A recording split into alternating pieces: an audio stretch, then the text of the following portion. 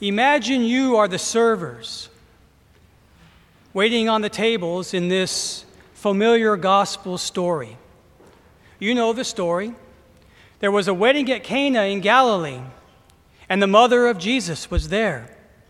Jesus and his disciples were also invited to the wedding.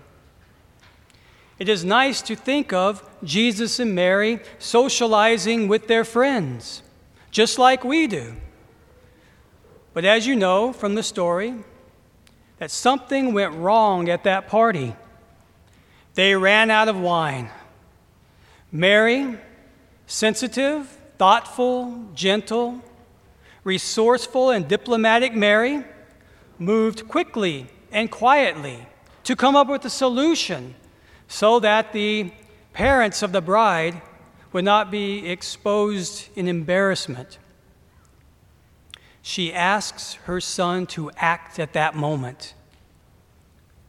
Although he says his time has not yet come, a time of visible signs of the restoration to come of not only Jerusalem, as Isaiah prophesied, but all humanity, he listens to the words of his mother.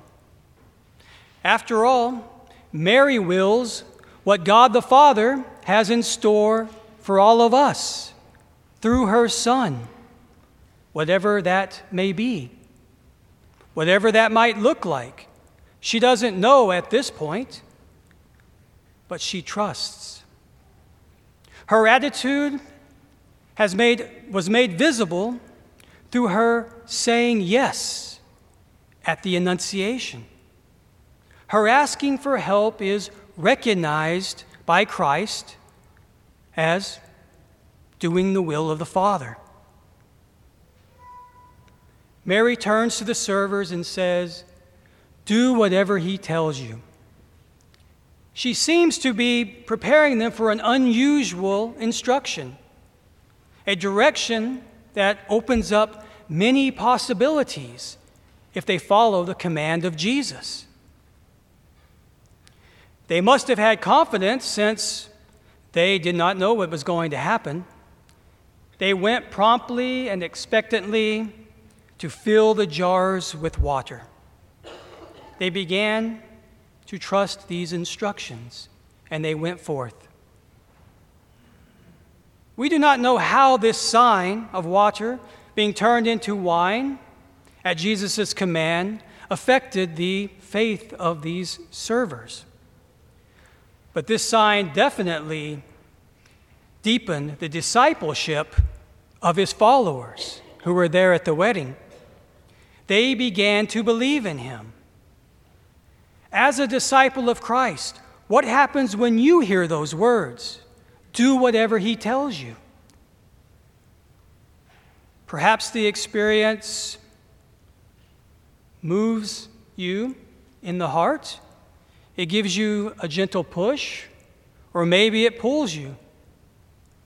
There can be an inspiration and even some fear.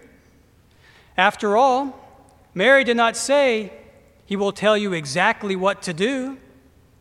Faith involves trust. To deepen one's discipleship is to trust in the risen Lord and what he has in store for us.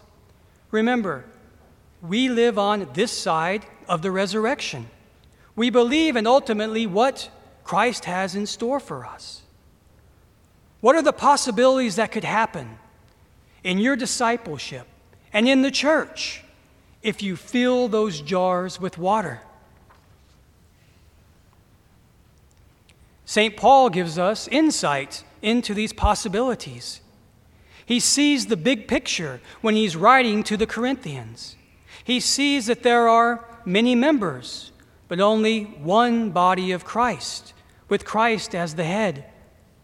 Christ is not divided. Each of his members has gifts, and the purpose of these gifts is to build up the church.